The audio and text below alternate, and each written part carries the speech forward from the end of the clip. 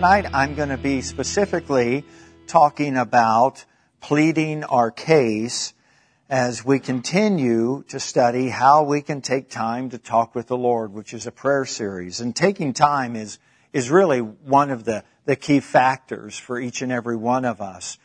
Jesus, when he was teaching his disciples how to pray, said, when you pray. So the expectation of Jesus for his disciples when he was here on the earth is that they would have their own prayer life.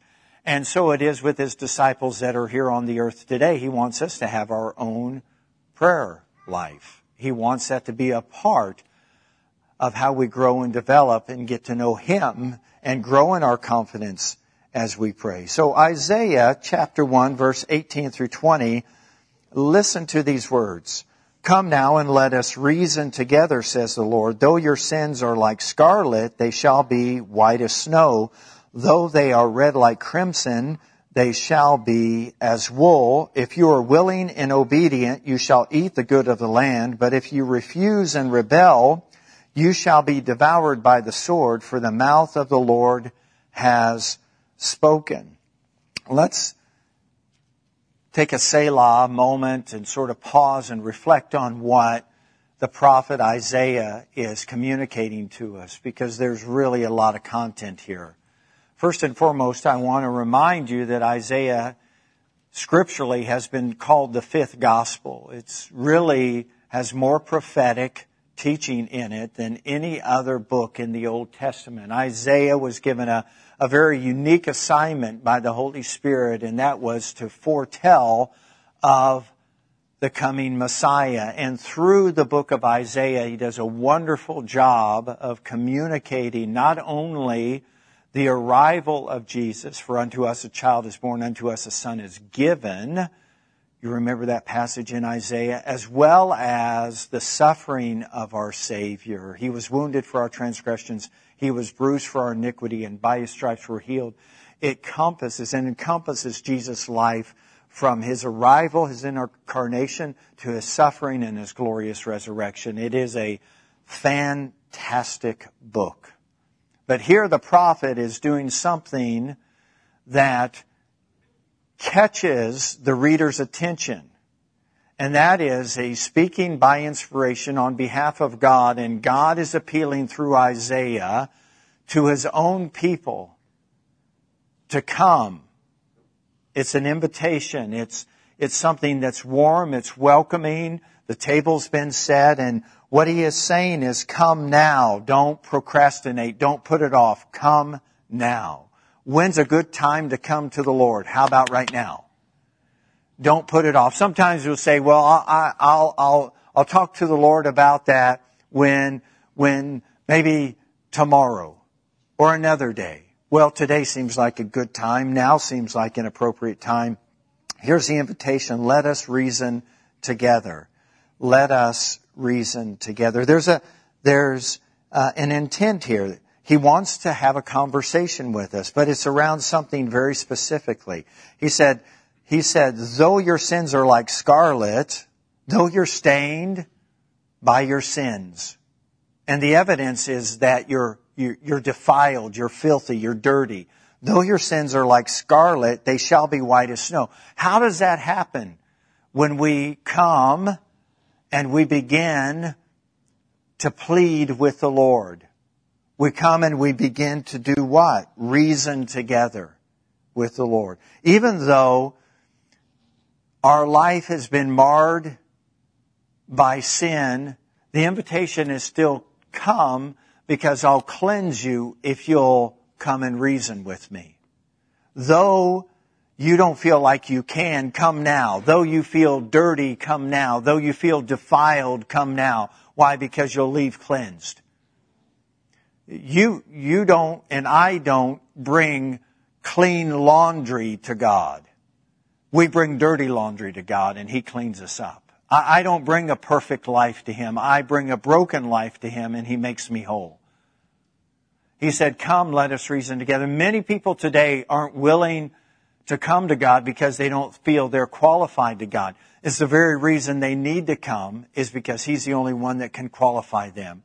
We as a church need to move away from qualifiers from people coming to God and let them know, come to God now. Come to God now. He says, though your sins are like scarlet, they shall be. After you reason with the Lord, they shall be white as snow. Notice what else he says here. Though they are red like crimson, they shall be as wool.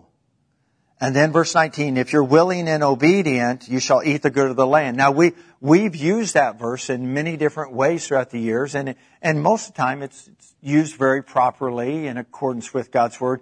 But really, in context, what he's saying in light of your dirty, defiled, sinful nature and life, if you're willing and obedient, you're going to discover you're going to eat the good of the land. God's not withholding anything from us. Can I say that again? And can I get some expressions of gratitude? God is not withholding anything from us. Let's not be the frozen chosen. Amen? This is good news. If you're willing and obedient to just come as you are. We sing that chorus, come just as you are. Hear the Spirit's call. Come just as you are. That's the heart of God. Let's not miss out on this. Let's not let a pharisaical spirit get in touch with us or harm us or hurt us. Let's not become legalist. Let us remember the invitation is to come now. People say, well, I'll come to the Lord someday when I get things figured out, when I get my life in order, when I get all my wrongs made right, when I feel like I can come. That day never comes. That's one of the traps of the enemy. When are we ever ready? How can we prepare ourselves? Only He can prepare us for Himself. How can we make ourselves clean? Can we? No. It's an impossibility. So God, let me remind you, is not unreasonable. If He says, come, let us reason together, it means that He's not unreasonable.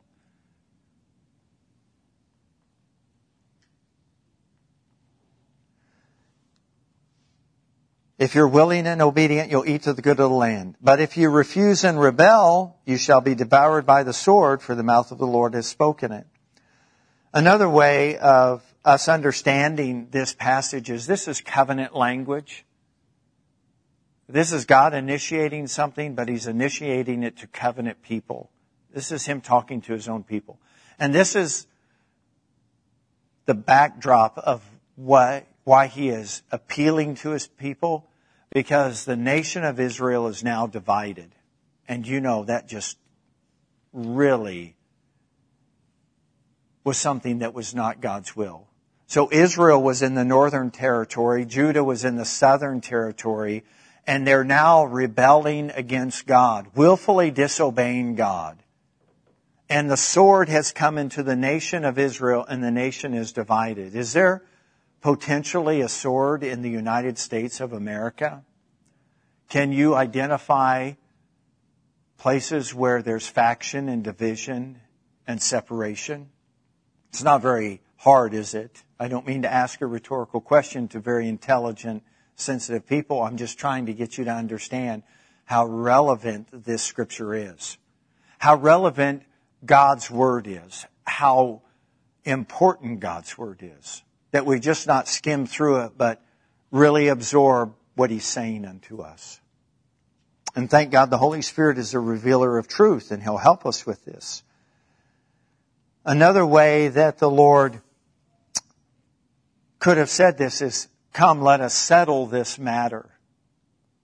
Matter of fact, that's probably a better rendition in the Hebrew. Come, let us settle this disagreement. Let's settle these issues. Let's get these things resolved. Let's get it on the table and let's talk about it. Even though you're a mess and your life doesn't seem to be like in step with the Spirit, come and you'll leave clean and you'll discover that my will for you is that you eat the good of the land.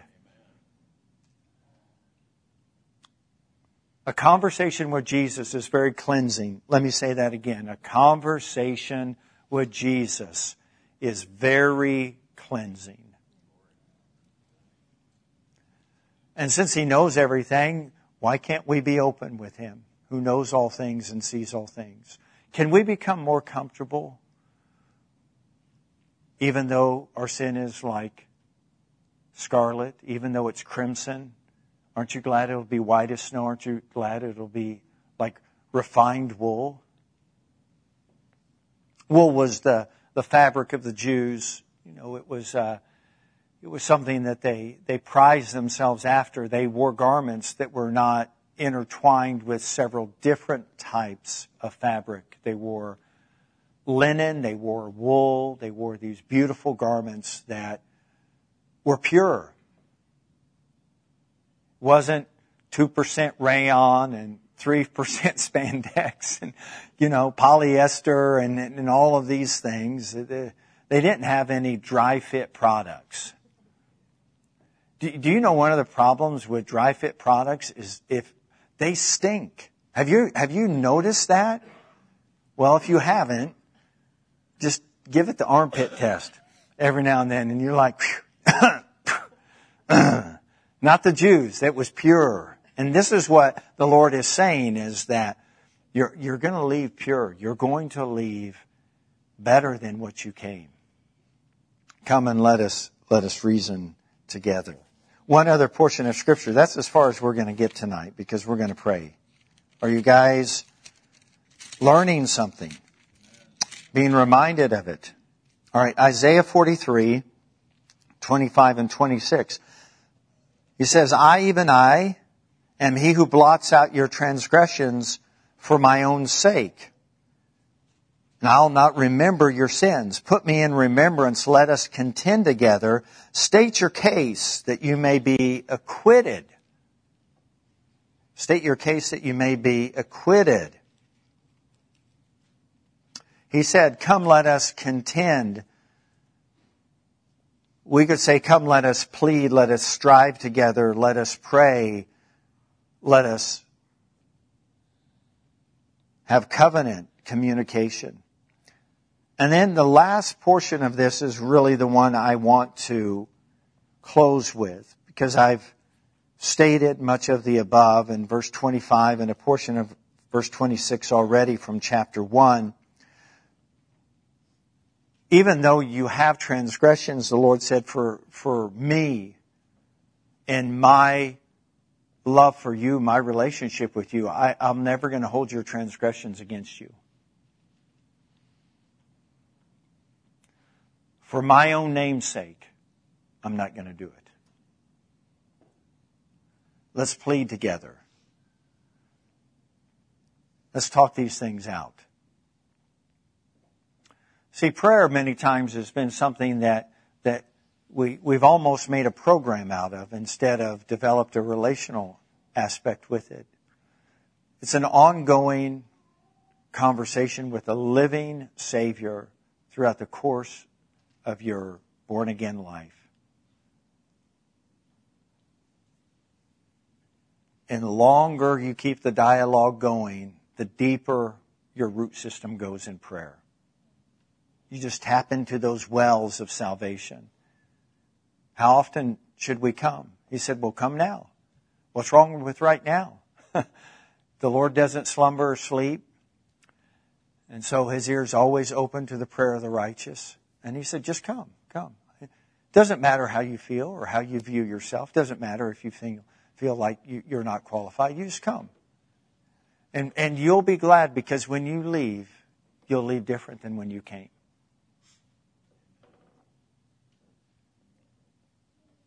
You'll leave different than when you came. This is what I want to close with. Let us contend together. State your case that you may be acquitted. That's legal lingo. That's what that is. That's lawyer vernacular. And when a lawyer is presenting a case in a court, he constantly is bringing up law and precedent. And so what the Lord is saying to us is, plead your case based on my word and on precedent or previous examples of my faithfulness to you. God is no respecter of persons.